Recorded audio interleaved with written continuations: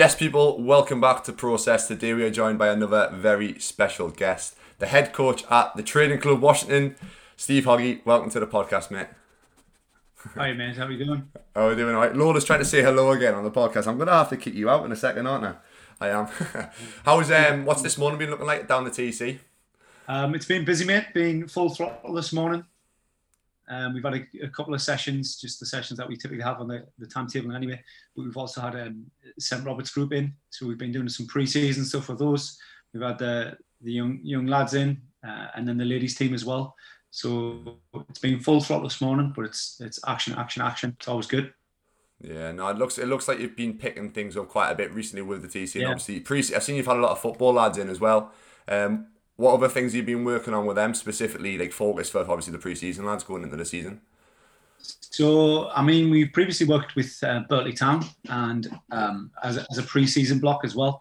And it's pretty much just incorporating in the strength work. We literally discussing with the guys there, and you'll find that those who are physically fit, have good fitness levels, and might be able to run track all day, get a few months into the season, and then ended up injured because there's no robustness there, there's no stability, there's no kind of rigidity of the muscles or the tissue.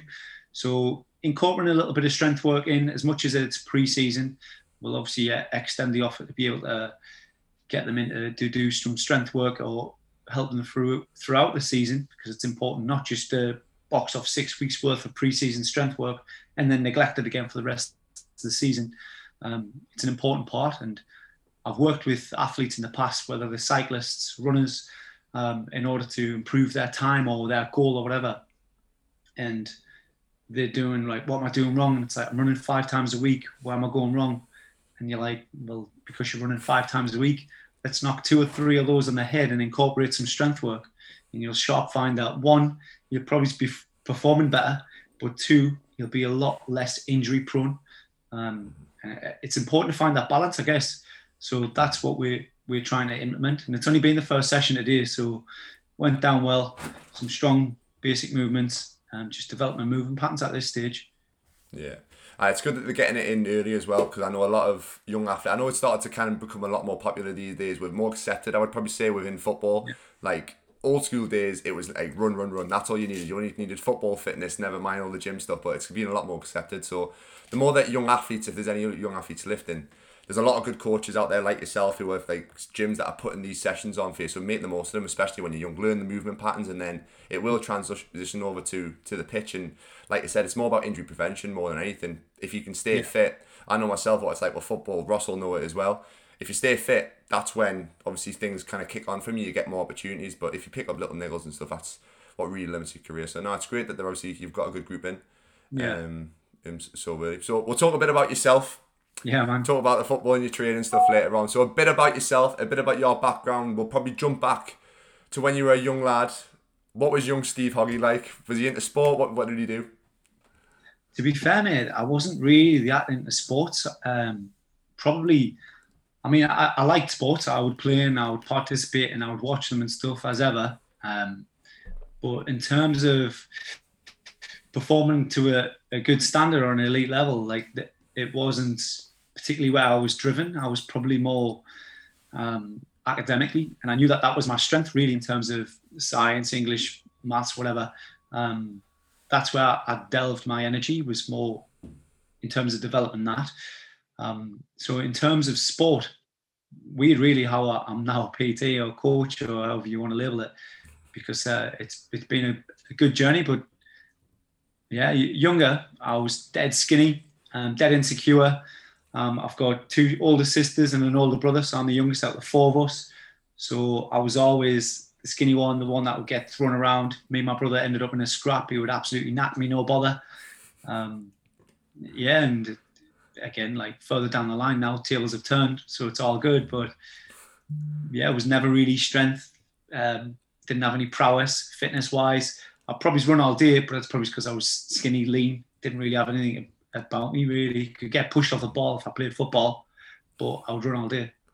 Yeah, I think that's a lot of the time when I talk to people on these podcasts and stuff. They did come from that sort of, right, I was either massively overweight or I was really skinny. Like for me, it was I was really tall and skinny. I just shot up and didn't fill out. So a lot of the time, that's how they get into it. And it's weird how there's such a difference now, like 10, 15 years ago, oh, I was like this, and now I'm a bodybuilder, whatever it is, and I'm an athlete. Something like that. You just make that change. So like, if anybody is listening, they're in that kind of early transition stage where like, maybe I don't want to go to the gym because I'm a little bit skinny, or I'm overweight and I'm scared of kind of taking that step, and I don't think I can make the change. Like, I'd probably say 95% of people who are successful within sport, within, I don't know, bodybuilding, whatever it is, come from something like that. There's obviously the 5% or maybe the 1% who are just naturally always being genetically like that. But 95, 99% of the time it's going to be because of that. So yeah, it's good, kind of really good to see. So what did you do school-wise, education, college, anything like that after school? From school, I didn't pick GCSE PE. I actually picked French instead. This sums me up really, to be fair. It's long story short, there was a lad who was a good mate of mine, and he was like, oh mate, I've picked French because I want to do French, but nobody will do it with me. And I was like, all right. So I picked French. So I sacrificed one of my options just to help somebody else out, which is just me all over really. But I got an E in French. Struggle to speak a word of it now.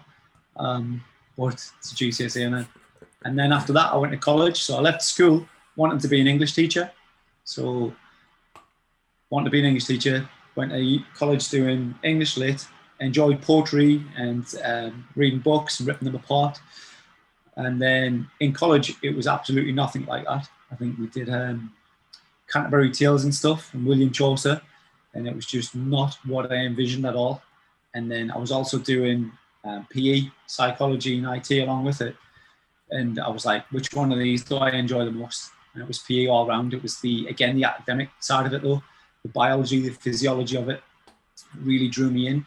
So I was like, right, let's do sport and exercise science diploma in that. Yeah. Ran with that because I was told it was more stats, it was more numbers, it was more theory based and stuff. Ran with that, then was like, right, I'm going to be a PE teacher instead then. I want to teach. Then went to Sunderland Uni, did my degree there, sport and exercise sciences, and then went into Durham Uni, so did a PGC there and qualified as a PE teacher, and was doing my PT actually at the same time as that. And that's when I kind of decided, like, this is why I'm going to run with PT as opposed to teaching. It was all the red tape, it was all the hoops you had to jump through. It was all kind of, it wasn't about developing these young people. It was about getting a 99% pass grade. It was about how can we get the most people with the most qualifications, rather than developing them for life skills or personally. It was about developing the numbers. So once that cohort left, that was just a number that left. It wasn't people. And I was like, I'm not doing this for the next 30 years. Whereas the PT, I feel like I can actually have an impact on people, and I can visually see how it improves that individual person in a different scenario. And it's obviously a big scope. I mean, as you know, mate, you work with so many different types of people, and you can go from one dynamic to another. Somebody who's really amped and like, right, I need to get as strong as I possibly can. Then your next client might be, right, I've actually got this niggle. I just want to be able to move well.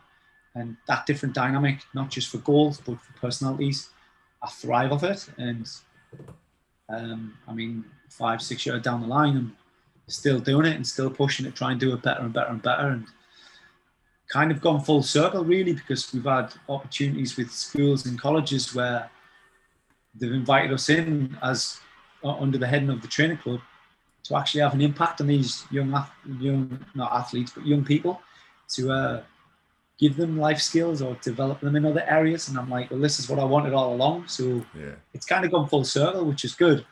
But had I not kind of just chased this and what I feel like I was drawn to, might not have ever been in that position. Yeah, it's worrying when you talked about like the school system itself, how it's literally just ticking boxes and getting them the marks and stuff like that. I'm very, like, obviously I kind of know what it's like, the school system, just ticking boxes. If you get an A in whatever it is, that means you're good. But that doesn't correlate into real life. And especially if you end up going down the self-employed route and something, it's completely different world. I'm very surprised that the school system hasn't changed that, because there's a lot of people who are very creative and not so much like academic, but they've got that creative side, or maybe they're good at sport, or they've got some other kind of interests and stuff that aren't like maths, English, because a lot, honestly, probably say 75% of the things that I've learned in school I probably haven't used. Now, even like my PE course that I've done, like I can't really remember anything that I learned there. There might have been a few things that I just should generically, or where your bones are on your body, whatever it is, but the system does need to change, and it's even worse that it's pushing a teacher like yourself who has such a passion for helping people. It's pushing you to change your career to try and find a path that you can actually help people in the way that you want to help people, rather than Yeah. in the way that they've got the system set out for you, which is like even worse. It's pushing the people who actually want to help out of the system. So Yeah. maybe there's something like that obviously needs to be changed there, because people are going down the wrong route like you have with the PT to actually help people the way that you want. So it is massively worrying.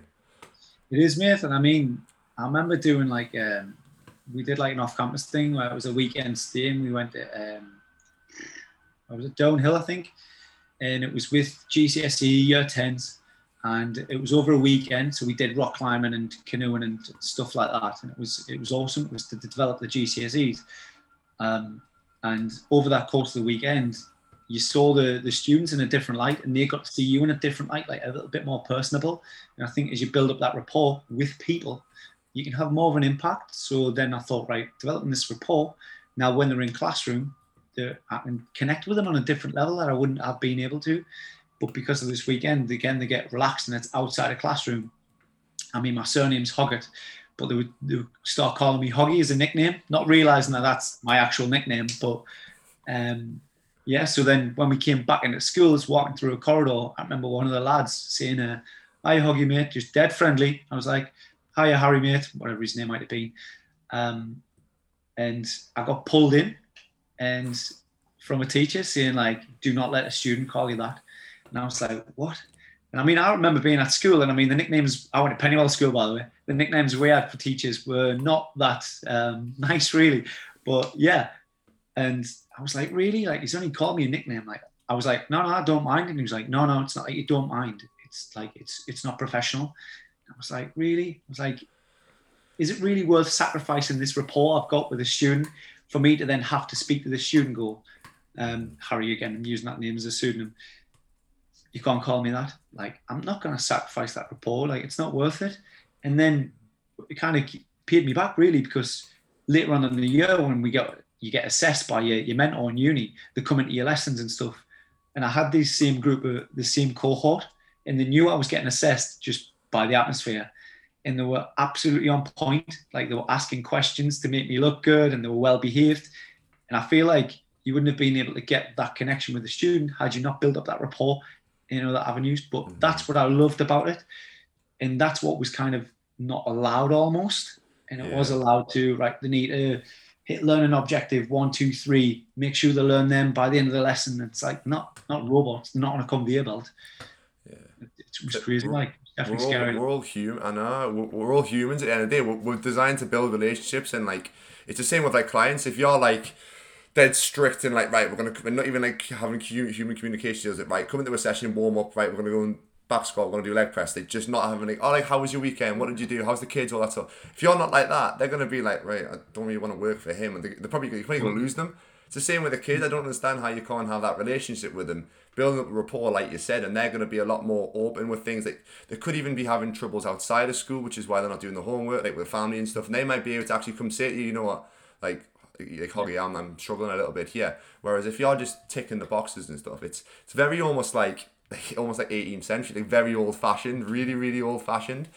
But I think they've got to move with the time. We can't, like, everything's got to adapt. Like the way that technology, the way that training's adapted. The same with the school systems, the same with anything really. Everything's got to catch up. So hopefully, there's probably schools implementing things that are a bit more open relationships now. But it is scary because, like I said, it's pushed you kind of out of that career path, which is what we really don't want really. On the positive, like I say, when it came full circle and we got an opportunity with like a college and a school, they wanted us to come in from like an external source to be able to come in and to try and impose that change. And I thought that was really refreshing. It's something that gets me really excited because, like I say, that's the impact I wanted to have in any way.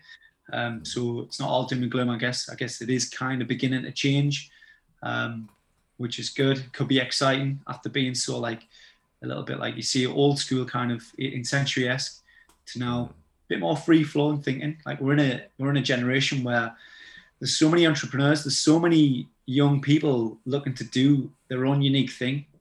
People are not in the mindset of just going, you go, you leave school, you get a job, you just pay your bills, pay your taxes, whatever, and then you die.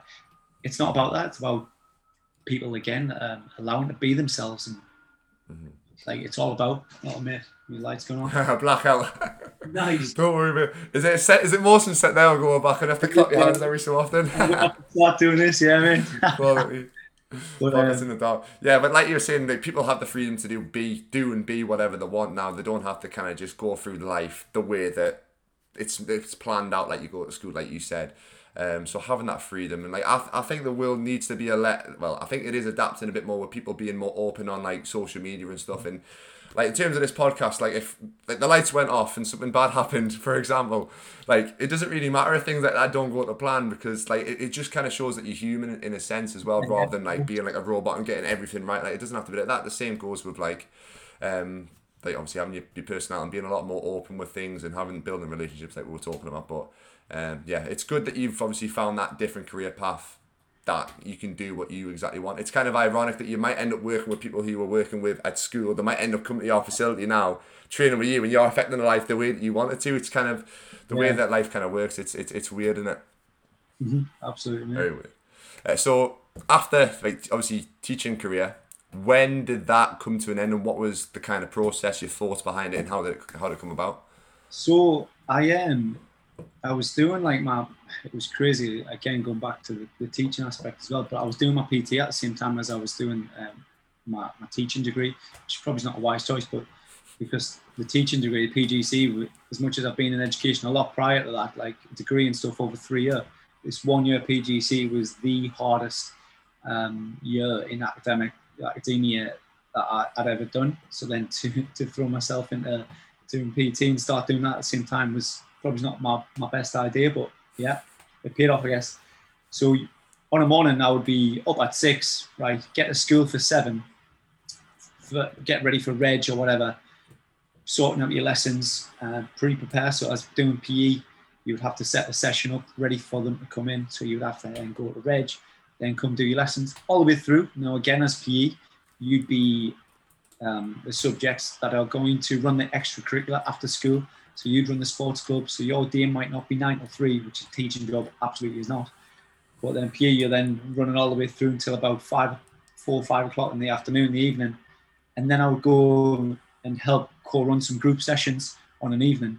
And then get home at about 9 o'clock, sort out my lesson plans and stuff for the next day, rinse and repeat, and then work for part-time on a weekend. Like, my head was blagged. But then at the end of my teaching year, that's when I was like weighing up my options. I was like, right, I'm doing this PT thing. It's all right. It's doing steady. Or I'm doing this teaching thing, which is a good, respectable job. There's loads of holidays, as they say. And yeah, I do enjoy it, but jumping through the loopholes, can I see myself doing that for the next 30 years? And that kind of tipped the favouring towards the coaching and the PT. And then I kind of ran with it. And I went from where I started to then a gym in Castletown in Sunderland, to then another gym in Sunderland, which was Performance Fitness Centre, which is where I met Ross. And I mainly went there because there was loads of coaches that were loads better than me. And I thought, right, if there's anywhere I can develop, like if you're the smartest person in the room, you're in the wrong room. So jump in there, and these coaches are going to help develop me, which wasn't like my intention, but was kind of like an ulterior motive in the back of my mind. Not only is it an awesome gym and stuff, but there was awesome coaches there to be able to pick their brains and learn off. And then 4 years down the line, like I say, I met Ross. We opened the training club, and then I've recently just came full time in the training club. So it's been a long journey and a long process, but I feel like I've always had a kind of a linear passage in a direction that I've been pushing towards, and just aspiring to be better and to perform better and stuff. Yeah. You know, when you made that decision to kind of obviously leave the teaching and pursue the PT career, was there much judgment from peers, family, girl, missus at the time? I don't know if you had one at the time, but was there any kind of like, are you sure you're doing this? Because I know a lot of people are in that mindset. It's like teaching, safe career, pension, this, that, and the other. Like you're safe. It's very safe. Which people, I say, old-fashioned people are very much like that's what you need to do. Yeah. Whereas there might be some people who are like, you know what, it's your passion, go and pursue what you really truly want to do. Were people sitting on the fence with it, or did you have any judgment at all from people? I mean, I think I'm always somebody who likes to challenge myself, and somebody who wants to kind of go in my own direction. So if I felt this, it's hard to describe, but this almost pulse to push towards the PT as opposed to the teaching. I mean, I dabbled in the teaching. It's not that I could go, right, I couldn't get in, I can't do it, or I'd sat that off. I had a go at it, and about 3/4, halfway through the year, I was like, I'm not feeling this at all, but I'm not somebody to quit something, right? I'll see it through. I kind of already made my mind up about halfway, 3/4 of the way through the teaching degree, that's not what I was going to pursue, but I would definitely see it through, because that's the task I'd set myself. And don't get me wrong, I definitely use some of the skills and abilities that I learned from that to help me coach, whether that's kind of my teacher-esque approach or the way I kind of explain something. I definitely feel like the teaching aspect plays a role there. But this kind of burning desire, like I say, was within me to kind of travel it. And if I've got that in my mind, that's what I'm going to run with. But I too totally understand what you mean, like any outside influence. There's definitely going to be outside influence, or people kind of going like, you should do this. Because I mean, like I say, this other option was to be a teacher. It's a very respectable job. It's well paid. It's structured. It's organised. You'll get a mortgage, no problem. Pension, no problem. X, Y, Z. Like, it's got all these bells and whistles. But then it's not something I really want to do. And if I'm going to find this rougher patch, but it's the road less travelled, the tougher option, but it's what I want to do, then that's still going to be the option I go down. Which was, like I say, in my mind, the right choice to chase down. Like I say, it's took me full circle, really. But it's good. Yeah, I was going to say, a lot of people probably might take the safer option. 30, 40 years down the line, they'll look back and think, fuck me, I wish I didn't do this. Like, I wish I went there. I wish I went the route that I wanted. And I know what it's like. Like, it's going to be a lot harder doing the route, like, especially the self-employed route and trying to build your own business and all that stuff. There's so many different diameters and different, like, kind of areas you need to develop in yourself, not just in terms of PT, but in terms of marketing, business, like the social media side of things. Like everything, like all this additional stuff that like we're doing right now, like the podcast and stuff, you're not getting paid. You don't get paid. It's like for the hours that you work in these normal jobs, you're getting paid 10, 15, 20 pound an hour, whatever it is. For this, it's like whatever I put in doesn't directly correlate what I get out of it with some things. Yeah. If you just got, it's just so many different things. So it is a lot harder. But if you love it, if you've got a passion for it, like it just things happen. Like sometimes you wake up, you're like, fuck me, I've got a long day. I've got to do this, that, and the other. Like I don't have to do this video and post on social media, but I know that I need to. But it's just the passion to get it, because you know that you need to do it is why you end up doing it. But it's I couldn't see myself being stuck in like the kind of just normal 9 to 5. For me, like there'll be an underlying reason why people are certainly programmed like that, and I think mine, like I've kind of like questioned and queried myself a lot, and this is going to go down a rabbit hole, but I mean that's what it's for, I guess. Go for it. For me, it's reflection on like the way I was brought up. So, for instance, my dad, I've got a lot of respect for, a lot of love for, but my dad's done the same job since he was 18. He's now like 55, 56, and he's still doing that. He's still in that industry, still doing that job. Obviously, does it to a very high standard, and he's very good at it. But it's not particularly what he wanted to do. He just knew he left school. That's what people did. They go into work and then just keep cracking on. And to me, I was like, nah, I'm not driven like that. Even when I went to college, my dad was like, you should just get a job, become an apprentice engineer or gas engineer. There's loads of electrician or something. There's loads of money in it. And I was like, it's not what I'm going to do. I was like, I don't care if the money's crap. Like, I'm going to go somewhere where like my mind and my passion, my heart takes me. And then went to uni and stuff. And like I say, when I went to Durham to become a teacher, as much as I got halfway through or 3/4 way through, I'd set this task to myself to finishing it. And it was almost if I did drop out, which I don't think I ever would have, it was I told you so from my dad. And in my mind, I was like, nah, I've just got to do me. This is what I've set myself. And then it's gone again full circle, using that phrase as much as I possibly can. But now he speaks to me and he's like, you know what it is? On reflection, he's like, I'm really proud of what you've achieved and stuff. You just had your mind on something and you've just gone for it. And in the back of my mind, I'm like, mate, you're the main reason why I pushed so hard is because you told me not to do that. But yeah, so again, like everyone has their own reasons like behind things. I was gonna try to dive into it, like what was the reason behind you kind of really doing it, because everyone's got the reason. Like mine's obviously probably injury background. Like the reason that I love what I do is because I think I've got a soft spot for helping people. Like my missus always says to me, if there's anybody who's got a knee, back, ankle injury, I just help them out as much as I can, because I know I've been there myself. But I've also got to think, because obviously I've always played football. My dad's always been massive football fan, always loved me playing. Like he still wants me to play now, realistically. I know he does still want me to play, but I want to kind of get to that point where I can get to a certain point and I've got like they call it like financial freedom, or at least like get to a point where I'm happy and I can provide for other people, and it can say to them, you know what, like I'm proud of what you do. He tells me he's proud all the time, but I want to get to that point that he can be like, you know what, you've made the right choice. I'm really happy you've done that kind of thing. As much as he's going to hate to say that, because I know he will. He probably will listen to this, so I know he'll hate it. But that's kind of where I want to go. So it's great that everybody's got your reasons and you're talking about it. It's probably why you want to help others so much, because you've kind of had that. Your dad's been doing that sort of thing, but you understand that the journey that you want to go on is what everyone else is telling you not to do. But anybody can do whatever they want. So helping people on their path is definitely the most important thing. 100%. I didn't even ask, when did you start getting into training along that whole journey from, in terms of gym training? Like what was the first sort of things that you did fitness wise, gym wise? So, I mean, I literally went in a pure gym, and there was DW gym at the time, in Sunderland. And yeah, honestly, like touching on here, why it is what you do, this will get into it really. I was probably about 23, 24, and it was purely therapy. It wasn't to get jacked, it wasn't to get ripped or anything, or it wasn't for any particular reason.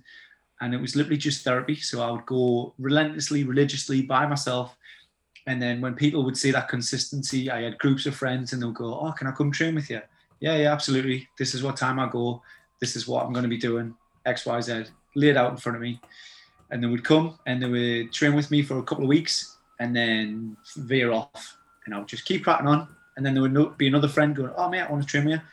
And then they would come train with us. And then eventually people were like, you know what it is? You'd be a really good PT and stuff. And I was like, nah, I couldn't do it. I haven't got the confidence. I haven't got the charisma or anything. Just self-doubt, as we all have, I guess. And then to a point where, like I say, it became a little bit more of a passion. It started off as therapy and it became a hobby, became a passion. And then I did kind of like eventually listen to that many people telling me you should be a PT, you'd be good at it. Thought, yeah, let's go, let's have a crack. And again, like pays off again. But the reason, what I mean by it is it's therapy. Going back to me being this kind of skinny, insecure, no charisma, no confidence, never really had anything physically about me, or kind of always self-doubt myself. For whatever reason, there's all those thoughts that I guess each of us all have to a degree. And then started to kind of benefit from it. And that's what I mean by the therapy. Mm-hmm. And again, this will go down a rabbit hole. I'll probably touch on it a little bit later, but we've all got, like I say, these little kind of thoughts and stuff. We've got these demons in my head, and whether it's self-negative talk or whatever, to different degrees. And then this therapy would help kind of reprieve them. And then I thought, on reflection, I was like, right, if I do this, if I'm being a PT, I'm effectively, I don't want anybody else to be feeling like that. Don't want anybody to be feeling insecure, low, doubting themselves. Confidence, which is something that kind of we can breed, or others can breed for us. And I want to be able to help people unlock that in themselves, because I mean, if I can unlock it in myself, who 15 years ago, I mean, when I was 15, like a teenager, or even as a young adult, like in my prime or whatever, like late teens, early 20s in my prime, I had nothing about me in terms of charisma, confidence, physically, and my only strength was academia. And I was like, how can I use this to best be able to help and serve other people so that they don't have to feel this level of lowness or insecurity that I've kind of lived through. So that kind of gives you the full understanding of when I started, probably why I started, was to suppress these little negative thoughts and stuff about myself. to then bringing me through this journey into why I still want to be able to be better at it, because I want to be able to help more people. I want to be able to help more people better and have more of an impact. And the way that I found that I do that is becoming better and better at what I do, and to bring my voice louder and louder and wider. Yeah. So yeah. I love that. I love talking to people who I can tell have such a passion for fitness, and their story about like getting into fitness is so inspiring, just because the kind of like, say like a dark place or the place that kind of you felt a little bit lost and you were insecure and stuff like that, and how much fitness has kind of developed you, not just like physically but also mentally. Like I truly believe that like proper training can massively unlock so much potential in people and bring so much more out of people than just like building muscle or getting fitter or getting stronger, whatever it is. It can change you massively mentally. The ability for you to go to a dark place within your training and push yourself and kind of go to places where you didn't think you were, that you could previously. Like that transfers so much over into life, into business, into being able to put yourself out there. Like, don't know, going and speaking in front of a big audience, or like even just doing like a small group of like 10. Imagine like your first time doing a small group class. Like I remember the first class that I did when I first started PT, and it was like 15 people or something like that. I was shitting myself, like stuff like that though. But like this podcast, mate, like we had a chat beforehand. It's like, I was like, are you nervous? I was like, oh, a little bit. I was like, mate, I get nervous for every single one of my podcasts, but I know that like certain things that I've done with my training, like there's like workouts I've done in the past where you get a little bit nervous for beforehand. Like I used to hate running, so I always used to get nervous for that running sort of thing. But like once you do something that you get nervous for, get through it, get onto the other side, you're like, God, I feel fucking good for doing it. That's why I keep doing these podcasts. As much as beforehand I'm like, oh, I could cancel, or like, I don't know if I'm going to mess up the intro. Like, I've messed up intros before in podcasts. I'm like, oh my God, I'm going to do it again here. Like, have I got my notes in? Have I slept well? Am I feeling good for it? Like, you've got all them thoughts in your head, but putting yourself into the situation, like we talked about, I think it was before the podcast, talked about putting yourself in them situations, like, where you are a little bit scared and putting yourself out there, but putting yourself there, getting through it and realising, you know what, I'm still alive, 2 feet on the ground. I might have messed up a little bit, but like I said before, you either learn from it or you do well and you kind of take a step forward. So, no, credit for you obviously talking about it. It's an inspiring story for anybody who's been in that sort of place. And you were like, was it 23-ish, you said? I was 23, but I mean, like I say, I've had spells like most of my from adolescent. So from being like 13, 14, was a big kind of, I'm going to call it a flare up if you like, but I'll explain what I mean. And then again through college, again through uni, and then again like little spells early, I'm going to say early adulthood, but it's going to be like mid 20s. And these flare-ups, like I say, these voices, whether they're negative self-talks or whether it's kind of I'm beating myself up, it's difficult to explain. And like I say, and it would lead me, I mean, I'll touch on this really, and it would lead me to self-harm effectively, mate. And like I say, right from a young age, from like 13, 14, and it would get to that. And it's crazy because, I mean, again, trying not to use that term really, but that was my only escape. So whether it was using like a blade or whatever, and again, it's tough to comprehend, but that was my release. The best way I can give you an analogy is, if you imagine a container with loads of pressure, and then all you have to do is kind of create a little opening and the pressure completely releases. That's the only way I can kind of explain it. And that's how I felt. So whenever I would kind of self-harm or anything, I would feel this pressure kind of release. And then training kind of helped replace that in a way, because like you say, I can push myself to some dark places. I really challenge myself. And then once I've done a certain challenge, and it's the hardest thing I've ever physically had to do, I've then set the new bar. So that's right now, that's your tolerance level. Right now, whenever you do anything else and it's below that, you've still got that bar. So recently did that Hadrian's Wall walk, which is probably the toughest mentally and physically thing I've ever did. That's my new bar. But I mean, I didn't even get it complete. I did like 3/4 of it. My body, like, I was like dehydrating and stuff. But that's my new bar. So when I do it again, and I'll make sure I get it done, that'll be my new bar. So anything below it is tolerable. It's like I can get through it.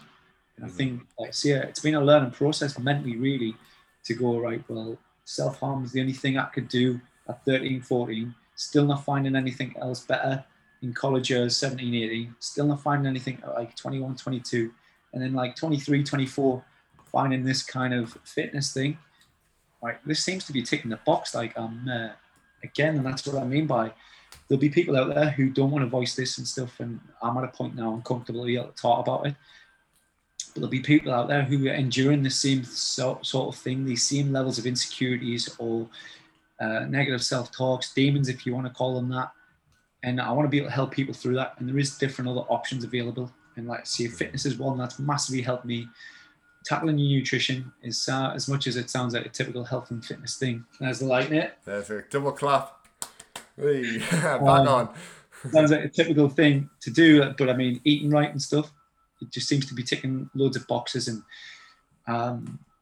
a thing that I kind of learned about was this bucket theory, and you might have heard this, but effectively you've got this bucket, I'll use a coffee cup, and then you've got loads of water going into it. That's all the stresses of your life and stuff. And you need to be putting holes into this bucket, otherwise it's going to overflow.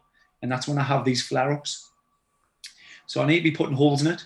So the gym is a massive hole for me. Helping people is another massive hole for me. Walking the dogs or spending time with my missus, my family, massive holes for me to relieve this pressure and this water overflowing. Now, yeah, you've got work stresses, but I mean, if you absolutely love what you do like we do, it's not particularly a heavy flow of water into your bucket. So it's all about managing that. And like I say, this is an opportunity for me to be able to help people create holes in the bucket, if you like. Mm-hmm. Yeah, no, I appreciate you talking about that, because obviously it takes a lot, and especially being men, it's not the sort of the stereotype of talking about this sort of thing, but this is the opportunity. This is what the podcast is about, bringing them stuff out. So I appreciate you talking about that. But you talked about them sort of levels, how you kind of, you were at that 13, 14 down here, then you started building yourself back up, going to the gym. And like the boundaries and like never ending. Like you should always be trying to progress. So like that's what happens with too many people. They get to like, they might have a little bit of inspiration when they're like 20, 21, like early 20s, and they'll get into this like kind of state of their life. Maybe they're in a job that they're not too happy about, or maybe they're in a relationship they're not too happy about, or the body's not in the shape they want to, but they're just kind of maintaining in like that position for like the rest of their life. They don't really kind of achieve anything. They're probably like, they might have the occasional day where they're a little bit happier. There might be a Saturday night or something. They live for that Saturday night, because the rest of the week, the Monday to Friday, they don't like. But if you've got that mindset where it's like, just you always want to constantly level up, and you set like, even just, it could start with your training. That's what the big thing I'm a believer in. You obviously mentioned it yourself. With your training, it could start off just going to the gym once a week, or it could be even just getting outside and going for a walk once a day, like 5 minutes a day. Then the next day, right, the next week, you're like, right, I've done that every single day, 5 minutes. I'm going to do 10 minutes today. I'm going to do 15. You know what? I'm going to sign up to that gym and like put myself in that situation. And then it just builds up. And then before you know it, you could be entering yourself to do the Great North Run, or doing a marathon, or like doing Hadrian's Wall, whatever it is. Like, it just starts. And it doesn't matter what age you start it. Like you said, you kind of really got into it, like 23 was when you started it. I'm the same. I started PT, and what am I now, 24? I started 22, so I was a little bit later on as well. So everybody can start. You don't have to start at 14 and like do it. You have 6 years under the belt by the time you're 20. Start at like 30. If you're 30 years old, like I've got a client, Colin, he started with me when he was probably 68. He's 70 now. He's never exercised in his life since school. Never. Like awesome. He said to me, I'd done nothing. He was really busy with work, really career focused business stuff, and now he's retired. He's like, I need to put my health first for a little bit. So he's went from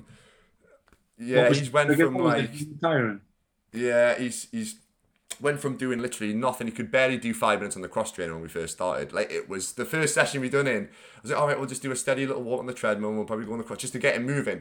And he was silent for 5 minutes on the cross trainer. I was like, right, okay, we're starting from scratch here. Now we're at the point where he's like, he can deadlift like 60 kilograms. We've got a goal to get him 70 kilograms at the age of 70. So he's just turned 70 now. And then he's like bench pressing, God knows what. He can move. He's doing like, he's got one of the fastest 500 meter times on the skier in my gym. Done 500 meters in like 2 minutes on the skier, which is like decent going. So like, whatever age you're at, you might not be happy at your body at 20. You might not be happy where you're at when you're 40. But just starting kind of like, you can change your life at any age. But like I said, thanks for sharing your story anyway, mate. I appreciate that. So we'll talk about your PT side of things. So first job was at Castleford, you said, your first PT kind of job. In Castletown. So Castletown, sorry. Yeah, that was technically the second gym. The first gym I'll not name for whatever purposes. Well, that was so first off started it was a small group training facility, really, actually, funnily enough. But it was dead basic, and there was only like a limited timetable. So it was literally drop-in sessions. So there was 3 hours. You'd come in between 5 and half 6, half 6 and half 7, half 7 and half 8. Come in, there'd be a drop-in, and there'd be a workout on the board, and it was pretty much like left to your own devices. When I look back, I mean, I say this all the time as well. If you look back at where you were last year and you don't cringe a little bit, whether it's your programming or what you were doing or kind of what you were spending your time with, and you don't cringe a little bit, you haven't really grown. You have hit that point of comfortness and stagnation. So when I look back, I'm like, oh God, why was that even a thing? But it was. I guess it was the stepping stone. And with it being the first gym I was at, I didn't know any different. After that though, the guy who was running it and stuff was on like X, Y, and Z versus like enhancements and stuff, we'll call them. And I was like, whoa, this is not me. Like, so I'm going to take a little bit of a step back. So took a little bit of a step back, started training by myself again. And then pretty much told me like, this isn't going to work out. I was like, fine, not a problem. Went elsewhere, went to a gym called SR2, which I don't even think exists anymore. I think they've kind of set up a different thing. Was there for a year, and it was really, really slow actually in terms of PT. And I think if somebody is a new PT or just about to start doing it, you don't worry. Like, I mean, if your first year is relatively slow, hang in there because it does pick up. And I think there's something like a stat where 90% of new PTs are not PTs anymore within the first 6 to 9 months. And that's crazy. I think just people maybe lose faith in themselves, doubt themselves. That I say, just keep pushing or try and develop yourself to a different standard than what your peers are around you, and then you're always offering something a little bit better. Different tangent there, but then after that, that's when I went to Performance Fitness Centre, and that was probably when I hit that point of self-realization and goes, right, this is going a little bit too slow. How do I change this up? How do I develop myself? Right, well, he's a gym I've got an opportunity to work at. There's a high standard of coaches available. Let's jump in there. Yeah, the idea is I'm not going to be the best. I'll not be the busiest, but I'll be able to learn from those. And then 3-4 years down the line, might be big-headed, and some people might disagree. It's their opinion. This is mine. But I felt like I worked my way up and became like probably the better of the PTs that were in that facility. And then met Ross, and he obviously has this kind of fire at him, this drive. It's contagious, and I was like, right, introduce myself to this lad and see where his head's at. And it wasn't probably until the first lockdown where this facility actually got formulated or a thing. And then to think only a year later, we're already, I would say, thriving and nowhere near being satiated with where we're at. We're always like kind of challenging each other, and I think it goes back to that. If you're in the room, if you're the smallest person in the room, you're in the wrong room. And me and Ross have got a great dynamic where we'll pluck at each other and go, right, why is this like this? What can we do with this? Have you thought about doing this? We'll always challenge each other, and I think you need that kind of accountability for one. I mean, that's what we offer for clients in any way. And two, that kind of tenacity of upgrade yourself, and give me that evidence, give me that deliverable or that measurable that you are consistently pushing for new boundaries. Mm-hmm. No, some good points there, mate. The first thing you said about obviously your first year PT was really slow. Mine was the same. I kind of didn't really know what to do. I just didn't know like how to approach clients. Like I didn't know how to pick them up. Like I was just everything's just a learning curve here. So and like you said, that stat about the 90% of people cut out. It's the same with anything. I think I heard one about podcast. I think like I think it's something about 90% or something like that. But I think it's if you don't get it past the first 10 to 15 podcasts, most people just kind of cut off and leave it there. It's just kind of same if you've got to play the long game. If you kind of go on the self-employed route, you do have to, because if you think about it, the people who you hear who are successful have been doing it for at least probably 5 years minimum if they get lucky. Probably 20, 30 years, most of them when they actually make it. A lot of people don't have the success till the 60, 70 sometimes. So it's just playing that long game. So like I said, you'll learn from other people, putting yourself in situations where to learn from others, because that's one thing that I kind of know I need to learn from is put myself in situations with others, because I'm very independent and I like doing things on my own. But little things like me coming to train at your gym last week, hearing your ideas and looking at what yous are doing and picking your brains and doing the podcast and stuff like this, I'm learning from yous, and people can get really comfortable, especially if you are self-employed, being in a little bubble, especially if you're kind of doing all right and you say you're making enough money to keep yourself going and you've got enough clients and you're still in the right. But like I said, it's always easy to get comfortable. Always put yourself in situations. We'll touch about it in a second, like seminars, putting yourself out there. That's something that I want to do myself. Train at other gyms. Go and look at what the best gym in your area is doing. Go and maybe travel somewhere and look at the best gym in the region, the country, whatever it is. Go different places and always learn from others, because I said it's so easy to get comfortable, especially when you're kind of at that point when you're doing okay. Like you can easily stay at that point forever, but if you really want to help and impact as many people as you want, you've got to level it up that much. So when did you so in terms of role models, we'll talk about that. In terms, obviously we'll touch on seminars and stuff. In terms of training specifically, people who you've looked up to or looked into research wise, or maybe just have inspired you in the fitness career. Obviously I know that you've got that last three questions, we'll save that to right to the end, but people who you kind of look into in seminars and stuff that you've been to previously. I mean, in terms of, like I say, when I first got into it, it wasn't that I kind of clocked this Men's Health magazine or this bodybuilder or whatever. It was more so like, again, like therapy. But then, like, see, when you get into it a little bit, you do kind of start going, oh, well, he's doing pretty good things, or he's doing pretty good things. But, God, there's loads, isn't there, really? Yeah. But there's loads of different dynamics as well. And I feel like two totally opposite ends of the spectrum will be like people who are like, maybe study the health and fitness, but sport. Obviously, you've got like Arnie, obviously you've got to mention him really, which I bet you loads of people do. But I mean, what I like about Arnold Schwarzenegger is that he was doubted, and he was kind of like I've watched like videos countless who hasn't, and he was labelled like, I want to be a bodybuilder, I want to be the best bodybuilder in the world, and his mates and everyone mocked him, his peers totally doubted him, and he kept pushing to prove his point. He had this vision, like I say, and he just went straight for it. And then he says, right, I want to be an actor in Hollywood. He was told, like, you can't, you've got a ridiculous voice, X, Y, and Z. And that's what got him the role as the Terminator, because he had this weird voice. And then he was told, you can't be like in politics. He did all that. I just think, not even as a sports mindset, but just his general mindset is, if I'm going to do something, I'm going to put my absolute all into it, and I'm going to perform it to a good standard. So I think you've got to really admire that. But then I see like other ends of the spectrum, people like Bruce Lee or Muhammad Ali, like they're people who come into mind who have got like X amount of quotes. Like all three of those people technically have really get quoted all the time. But Bruce Lee, somebody who owned his craft, developed his own style of martial arts and stuff, and literally dedicated his life to it. To be performing at something to a really high standard. And then you've got someone, again, Muhammad Ali, who we all know. But what he did really well was he was a thinker as well. So he wasn't just able to physically perform. He had a fight, Rumble in the Jungle, with George Foreman, who was a bigger, a better fighter at the time. And he knocked him out. And it was like nobody had ever gone more than 3 rounds with George Foreman before that.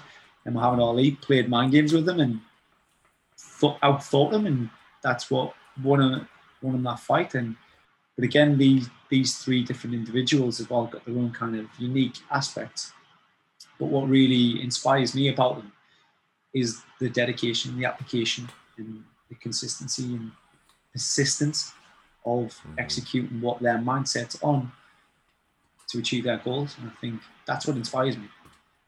It's just a relentless mindset. That's what I like. The word I see is relentless. It's just like, no matter what people say, no matter what happens, kind of thing. You know what?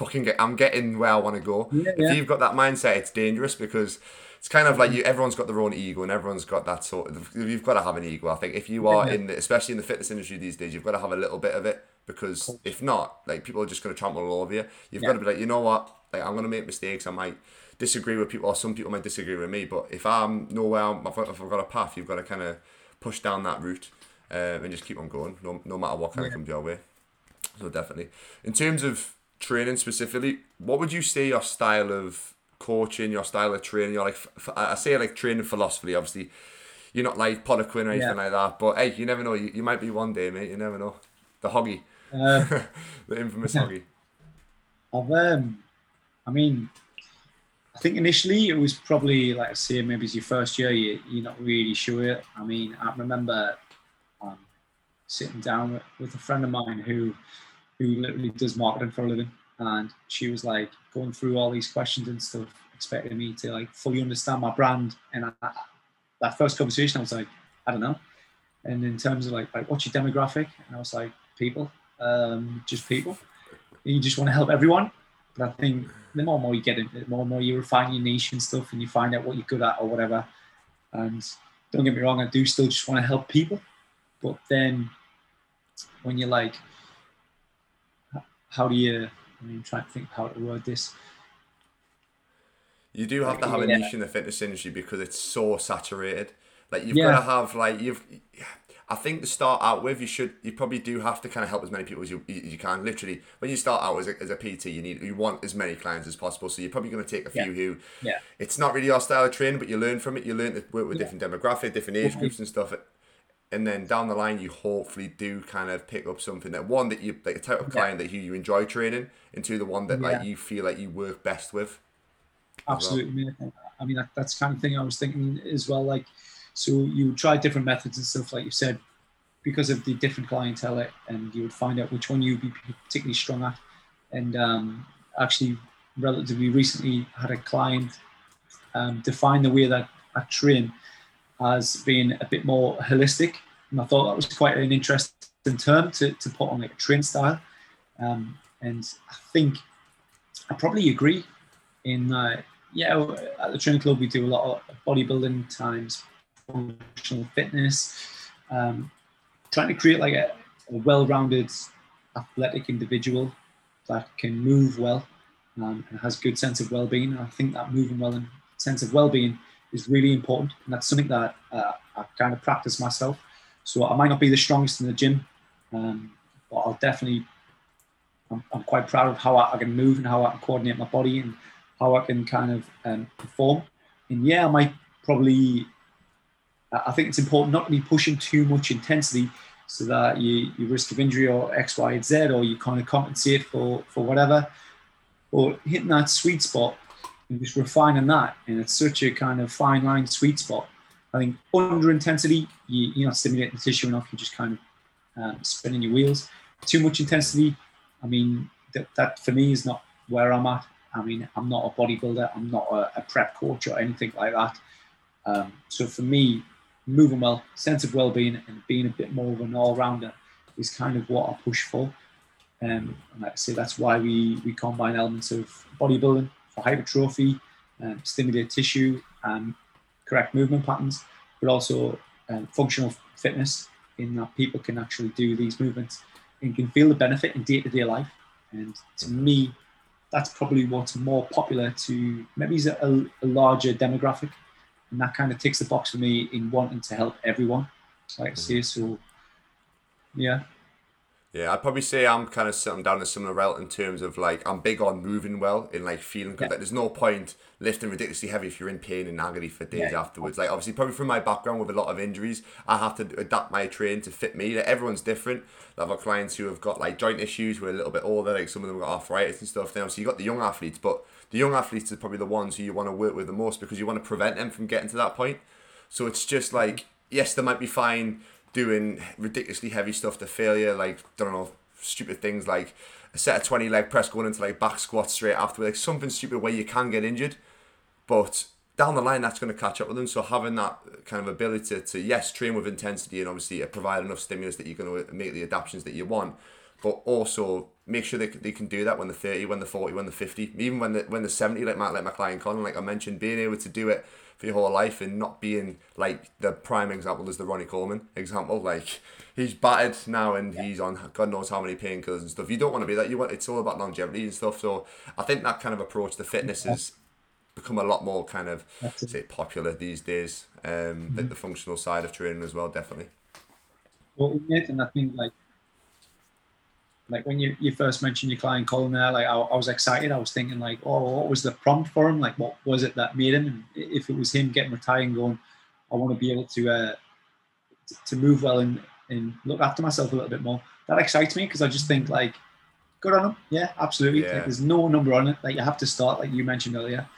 And it's about like that better sense of like life, like being able to live your life how you want it. And like you use that example of Ronnie Coleman, yeah, he's absolutely goosed. And it's sad really because he's this icon and he still will be. But I mean, he sacrificed his life and his well-being. Yeah, it's like you said, he's a role model. So there's probably going to be people now who are training like he was because they're inspired by him. Like we need to kind of understand that. Well, obviously it's great that he's an idol. He's done some amazing things and what he's achieved with his Olympias and his physique was incredible. But if we kind of teach the younger generation that, you know what, we're back on. It's every 15 minutes, you know, because I'm looking on the timer. Every 15 minutes, I'll give you a heads up. If we end up going another 15 minutes, I'll give you a heads up. But back to the point in terms of should have a little timer next to you. Next to your desk. Yeah, for anybody listening to the podcast, the lights keep on going out if we're wondering what you're laughing at. So watch it on YouTube if you haven't. But yeah, back to the point, obviously people are going to be inspired and stuff and want to train like Ronnie Coleman, like lifting ridiculously heavy. The form's probably not going to be great and they're going to end up picking them injuries. But if we can educate the younger generation, like, you know what, there's another way to train that you're going to probably get pretty decent results, but you're also going to be able to do it for a lot longer time and you're going to be able to play with your grandkids and move around. So it might be like maybe 1 or 2%. But to be fair, it's probably going to be just as effective because you're going to be able to do it for longer. That's the big thing. I mean, like you said, I think a key word that you said, like it's about educating people. And I think because, I mean, yeah, Ronnie Coleman's physique at his peak, whereas trying to sell this idea of, look, you can move well for longer. It's not really like a sexy sell, is it? Like people are like, oh, yeah, great. I could look like that if I wanted to. All right, then. It's not as easy as like a pitch, but then when you start getting into it, I think, and I've found it as well personally, and you probably have yourself, after initially somebody might come in and go, right, I want a 6-pack, I want to drop X amount of pounds. And then a month into it, 2 months into it, they kind of look back and you go, do you know what it is? I really like appreciate how well I can move and how well I'm living now. And you're like, that's what I was trying to get you to do anyway. Yeah. Now you're appreciating it, but it's, again, you can't go, can you imagine how well and how easy stairs could be, or how easy it would be to carry your shopping in, or whatever. It's hard. It's not as like sexy and attractive as like 6-pack muscles, all that sort of stuff. But it's the little things like that, and it's also the little things that a lot of people want to get down to a certain weight. Like I've got clients like, I want to be 60 kilograms, I want to be this, that, and the other. But I got clients who they've been working with me. That was in their head. That's what they wanted originally. But then they lose a few kilograms, they move better, and probably build a little bit of muscle. And they're like, you know what, my clothes are feeling better on me now. Like the dress that I couldn't fit in for years fits me now. These trousers, whatever it is. So it kind of changed. I'm like, that's what we're aiming for. We're not bothered about the number on the scales. We're bothered about that because that's what's going to change your life and make you a lot happier. So yeah, it's getting people to buy into the process, and then they'll end up realizing down the line that the goal that they once they had it at one point might not be actually what they really did truly want. This touches on like finite and infinite thinking. So if we have a finite goal, so right, I want to be 10 pounds lighter. Okay, when we achieve that, like X, Y, Z happens. But if you set yourself an infinite goal, a goal in which you will never kind of like hit effectively. For instance, right, I want to be able to move better. I want to be able to get stronger. I want to be able to be more efficient. I think that's something that you'll get further down the line and you'll just continually go down that line. Like it's infinite. You'll never really achieve fitness. Do you know what I mean? You just get fitter. But if your goal is finite, I think that's where people are so tuned into and they go, right, I need to be 10 pounds lighter, or I need to fit into this size, whatever, or I need to see my abs. Like, yeah, they're finite goals. Great that you can have them, but they need to be part of a bigger infinite goal. Yeah, they can be little measurables to get us along that infinite goal, but I think to be able to recognize an infinite goal is more powerful, absolutely, and it's arguably more important than just hitting these little. But again, people tend to come to yourself and me with these finite thinking goals, these short-term X is where I need to be, when it's not always like that. Mm-hmm. Yeah, but it's like I said, it's just buying into the process. Then they will learn down the line. A lot of people do start with that certain goal, and then they will Yeah, yeah. develop a different kind of intent down the line. So last topic before we wrap up, a little bit about life outside of fitness, because a lot of people get so caught up in it. Like I myself, I'm terrible. Like at the minute, my life balance isn't really great. What's yours Yeah. like, Karina? What's it been? Because obviously you talked about your time when you were at school and you were working from like 7 till 9 at night or something like Yeah. that. How was it back then compared to kind of things that you do now to make it a bit better? I think it's definitely more balanced now. Like I say, I mean, I've only came in at the training club full time. Obviously, I was here a lot, and anyway, this is at least week 2 effectively. But already, me and Ross have imposed like a structure that we're going to follow. And I mean, life of a PT or a coach it is what it is. I mean, you do work long days, you do work split shifts. It kind of is how it is. It's not this 60,000 pound a year industry, whatever, that you get sold of this dream. Um, Especially not if you're in it for the right reasons. And I think my structure now, or at least since I left that kind of aspect of work life, school life, and kind of PT life, was manic then. It's definitely a lot more balanced now, and I think it's important to include things into your life that are really separate, like say separate from work, separate from whatever.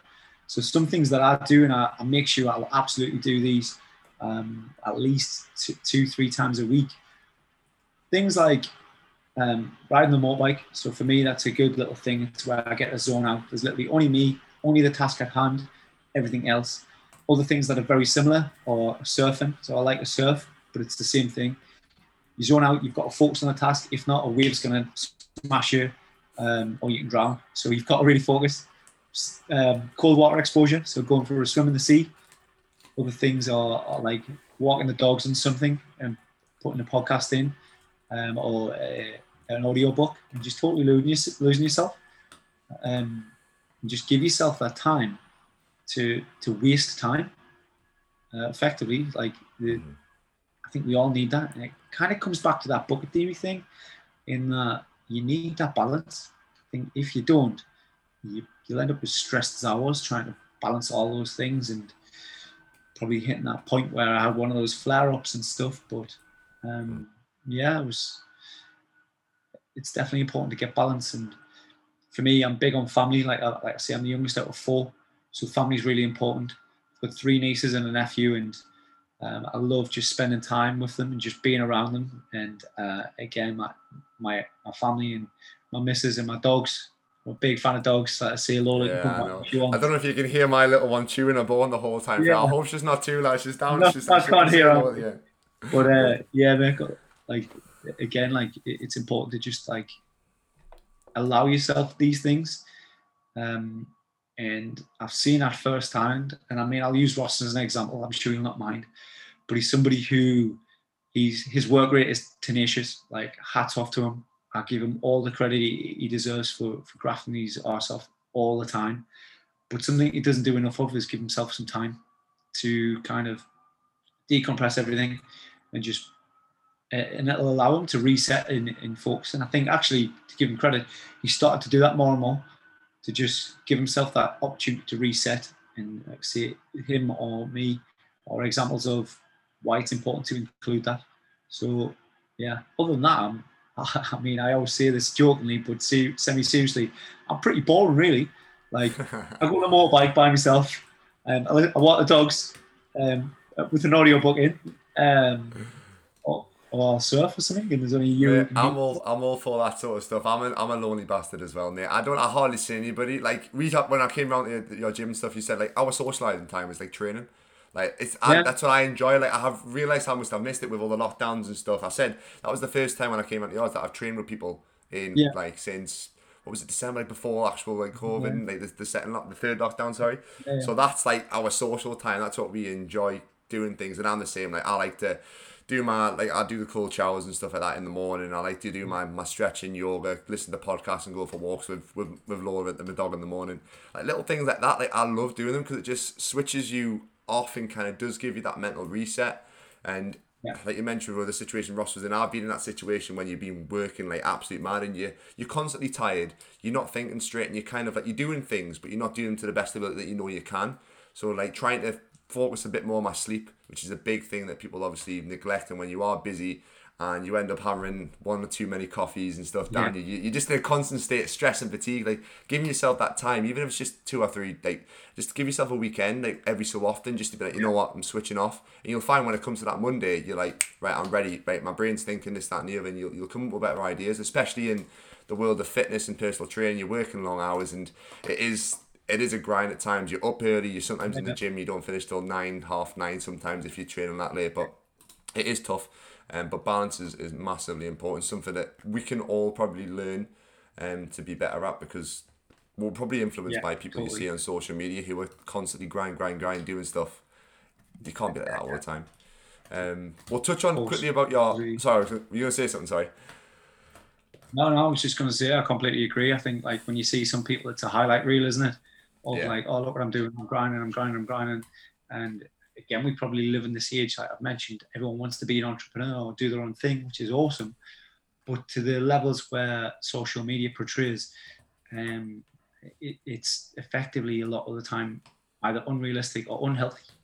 I mean, yeah, you can be awesome and be on the grind, but you're going to be burning this candle at both ends eventually. Mm-hmm. Yeah, it's definitely, especially in terms of like productivity and stuff, you'd rather have good quality stuff than just hammering stuff out, which is just like for the sake of it, which you can get into the habit of so easy. We'll quickly touch on last thing before we'll wrap up with the 3 questions. Are you completely sober? Because we had a little chat at the gym. Are you stone cold sober for a few years sobriety? I mean, yeah.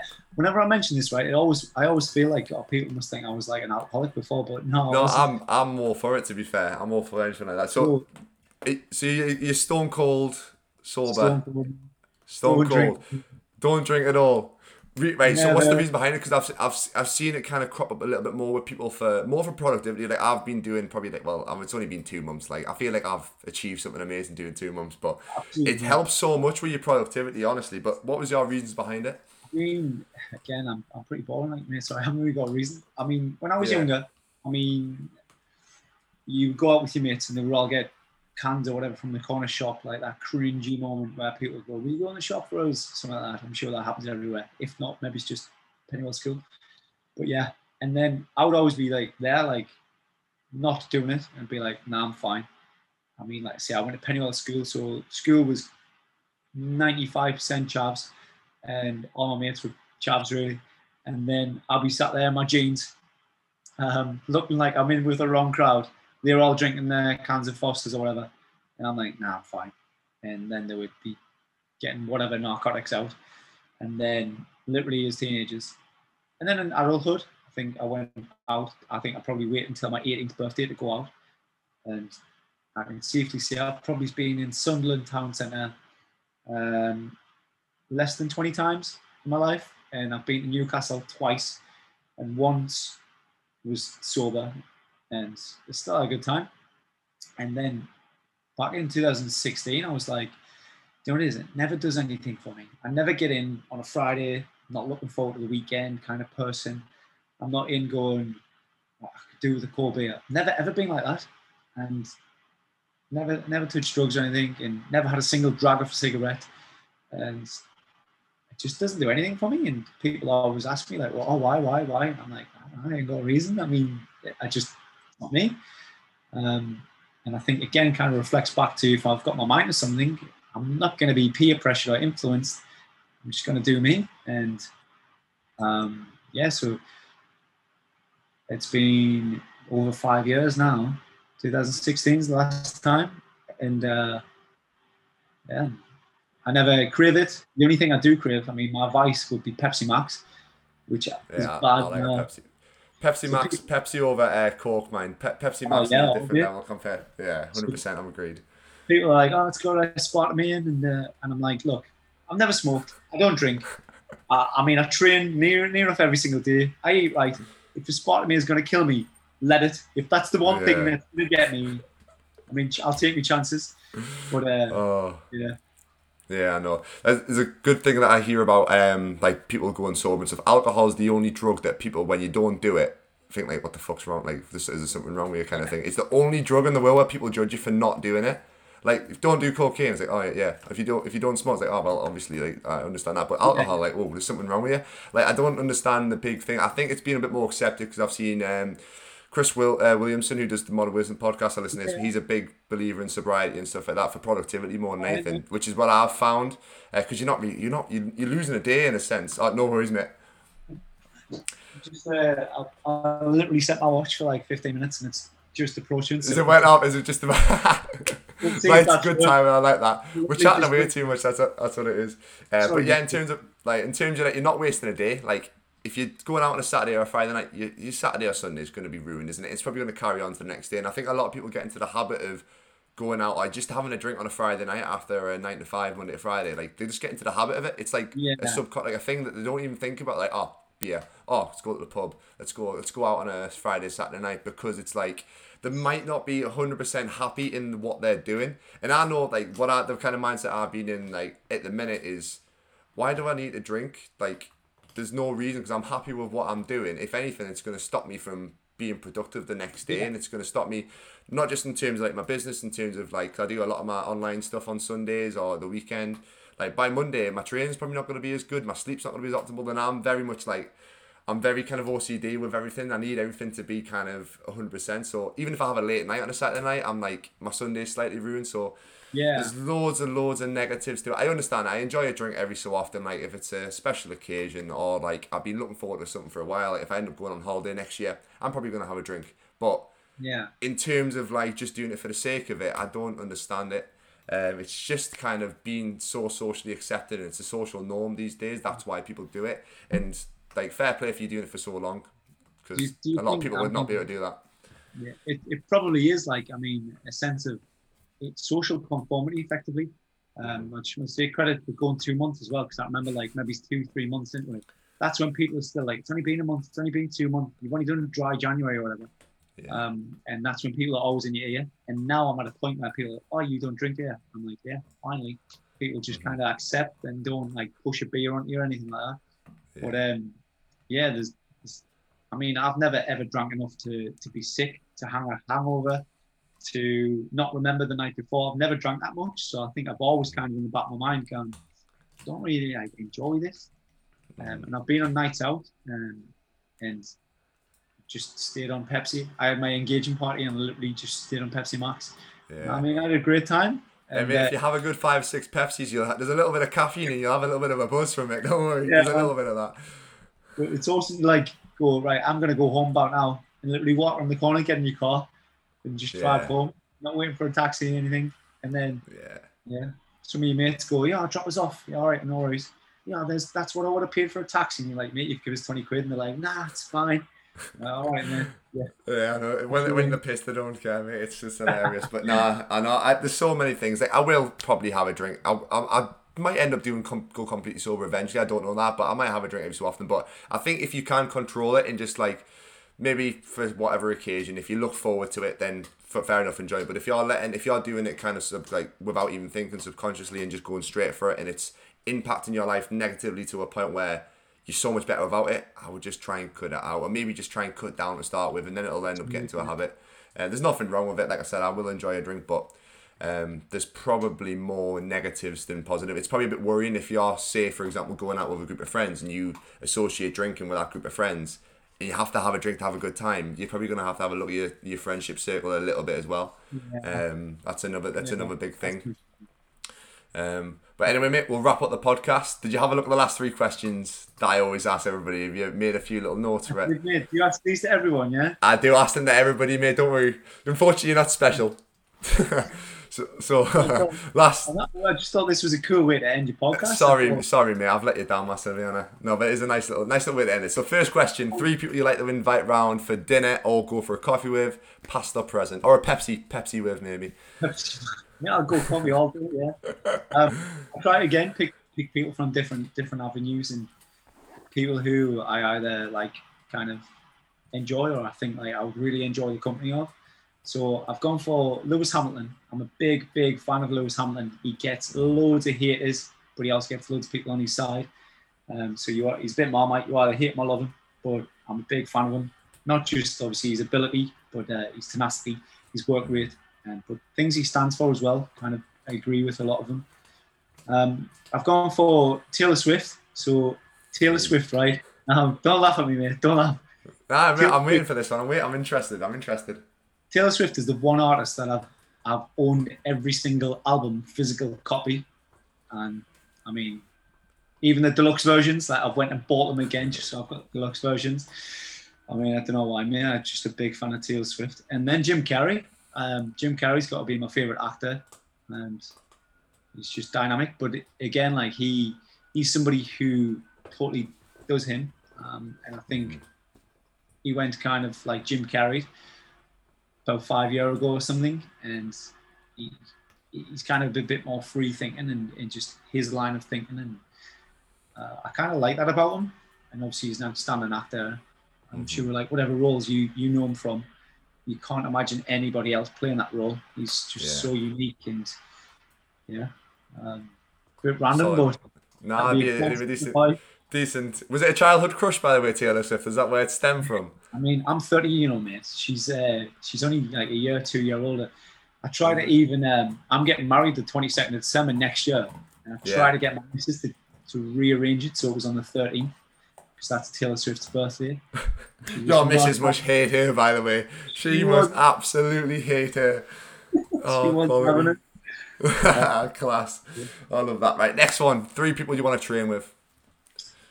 Again, I'm going to bring up Arnold Schwarzenegger. I just think when you watch him, even in his prime and stuff, the way he would perform, it was to just different levels. And I think we have more evidence, and we have more data and stuff now than what he had in his prime. And of course, he was on like enhancements and stuff. You still got to put the graft in. I appreciate that. I just think the way he would perform movements, he was so in tune with his training. Even if you did a warm up with him, you'd learn something from him. So I can imagine like doing a full training session or training week with him, you'd just pick up so much information and learning. It would be insane. Other people I've gone for, I went for Matt Fraser because he's obviously, he was 4-time world's fittest man. So again, he is well-rounded, and I know he's CrossFit, and I'm not really CrossFit, but you still appreciate the work ethic and application that he does. And the last person I've gone for is Ross Edgley. Now, Ross Edgley, have you read his books or not? I haven't read it, but I've seen he's got quite a few big ones. He does this like crazy sort of challenges sort of thing, So he's got a book called World's Fittest Book. I'm not commissioned, so I'm not plugging it for any reason, but he talks about how, it's when he swam around the UK, and if you've ever, all you have to do is Google Ross Edgley swim and see the images, and you can see how much he pushed himself. And his shoulders are out here because of swimming, but he's also done a rope climb, the height of Mount Everest, and he's done some naughty challenges. But he went round the world and he was studying different training techniques in different countries, X, Y, and Z. And there's one chapter there, or one little segment that really sticks with me. And it was, he went to this tribe or something, I want to say South America, somewhere like that. And he sat around this campfire, eating with them, eating what they ate, training how they had trained. And he said to them, he was like, so how old are you? Like to the guy who he's buddied with. And they just all start laughing at him. And he was like, what have I said? And he was like, I'll ask again. How old are you? And they start laughing again. He says, well, what have I said? And they turn around and were like, not a clue. We haven't got a clue. And he was like, what do you mean? So who's like the elder here? And they were like, no idea. And he was like, what a weird concept. And they turned around and were like, how old would you be if you didn't know how old you are? And I just thought that was such a deep, simple thing. Because physically, for myself personally, I don't feel 30-year-olds.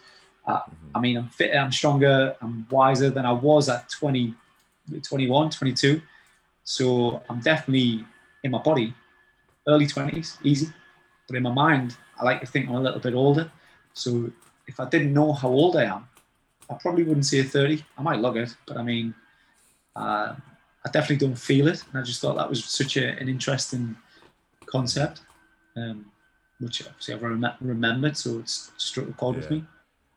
Yeah, I'll have to check his stuff out because I haven't. I'm big on the podcast and stuff. So has he got a podcast? Do you know? Has he got a podcast? He might have been on a few. I'm gonna have to check a few out. He's probably been on a few, yeah. Yeah, I'll have to check. But I know of him and stuff. Yeah, I'm fascinated by people who do them sort of crazy long challenges. Just where it puts your mind, and like I said, you will grow from it massive, like mentally, physically. Done like eating challenges with Eddie Hall and stuff, and out ate Eddie Hall. I mean, he's just. I don't know how he does it, but yeah. That's class. Yeah. My God, then last one thing that you would say to yourself 10 years ago. I wrote a note about this because I thought that's a good question. I wish I could, like you wish you could, don't you? Yeah. That's something that kind of sums up the conversation we've had. Really, it's gone deep at levels, and and lights have gone up at other levels. But it was believe in yourself a little bit more. You're capable of more than what you realise, and I think this is probably a message not just for myself, but a lot of other people, especially young people. Your insecurity and your doubt are your biggest limitations, and I think that goes for so many people. And it's only maybe in my late 20s, I mean I'm 30 now, that I really started to believe in my own ability and my own kind of capabilities and what you can kind of achieve. I think if I knew that 10 years ago, I maybe wouldn't have been this person who was skinny, insecure, had no charisma, had no confidence.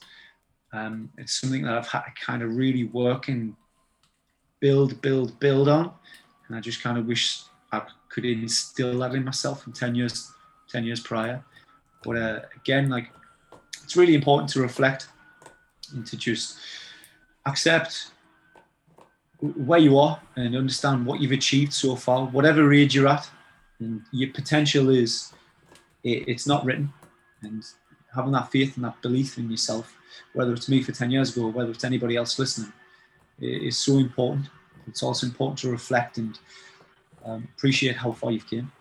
Mm-hmm. No, I like that because when people do get stuck in a rut of like, oh, like things aren't going too well, but if you always look back and think, you know what, 2 years ago I didn't think that I was going to be in this position, so like always think that because then you never know what you're capable of. You'll always push, and I always say, just never get comfortable. Always put yourself in them uncomfortable situations. You will grow from it. But very nice way to wrap up the podcast, mate.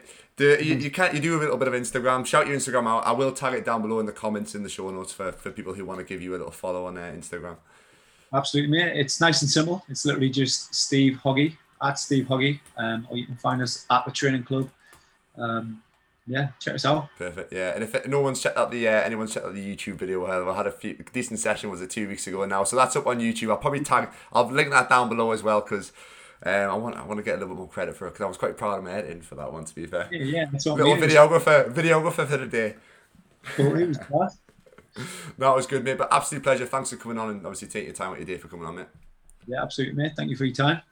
So thank you very much if you listened to the full episode, and again thank you Steve for coming on the podcast. If you haven't already followed him, definitely check his Instagram out and follow the training club because it is a great gym. If you are in the Washington area, definitely check it out. And like I said, we did a YouTube video. It was an upper body session, so that'll be out on my YouTube at the minute. It's all about environment matters in terms of the environment that you're training with, and there's a nice little cool montage / edit thing that I put together, so definitely check that out if you haven't already.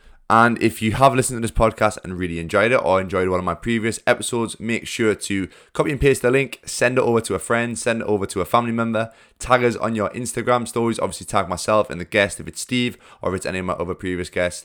If you want to fire away any questions as well, definitely just drop us both a message. I'm sure Steve would be happy to reply to any of them. Any sort of sharing, as always, is massively, massively appreciated, and we appreciate, like I said, any sort of feedback, comments on the podcast. As always, just drop us a message, or if people do listen to it or watch it on YouTube, comment down below if there's anything you would like to see in the future. So as always, thank you very much for listening. This has been Process.